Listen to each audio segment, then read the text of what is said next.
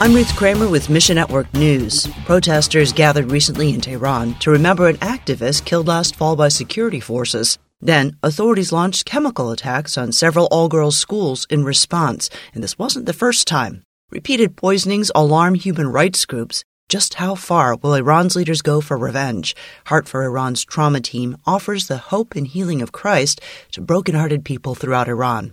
Meanwhile, when war broke out between Russia and Ukraine in 2014 over the Donbas region, Ludmilla fled the front lines. On her website, Eric Mock of the Slavic Gospel Association tells us how the widow and her son lived in an old potato cellar for years. Ludmilla told Mock how the local church faithfully visited her with groceries and the gospel, and she embraced Jesus because of their love. As war rages throughout Ukraine, local churches are sharing the hope of Christ. Mission Network News is a service of One Way Ministries. I'm Ruth Kramer.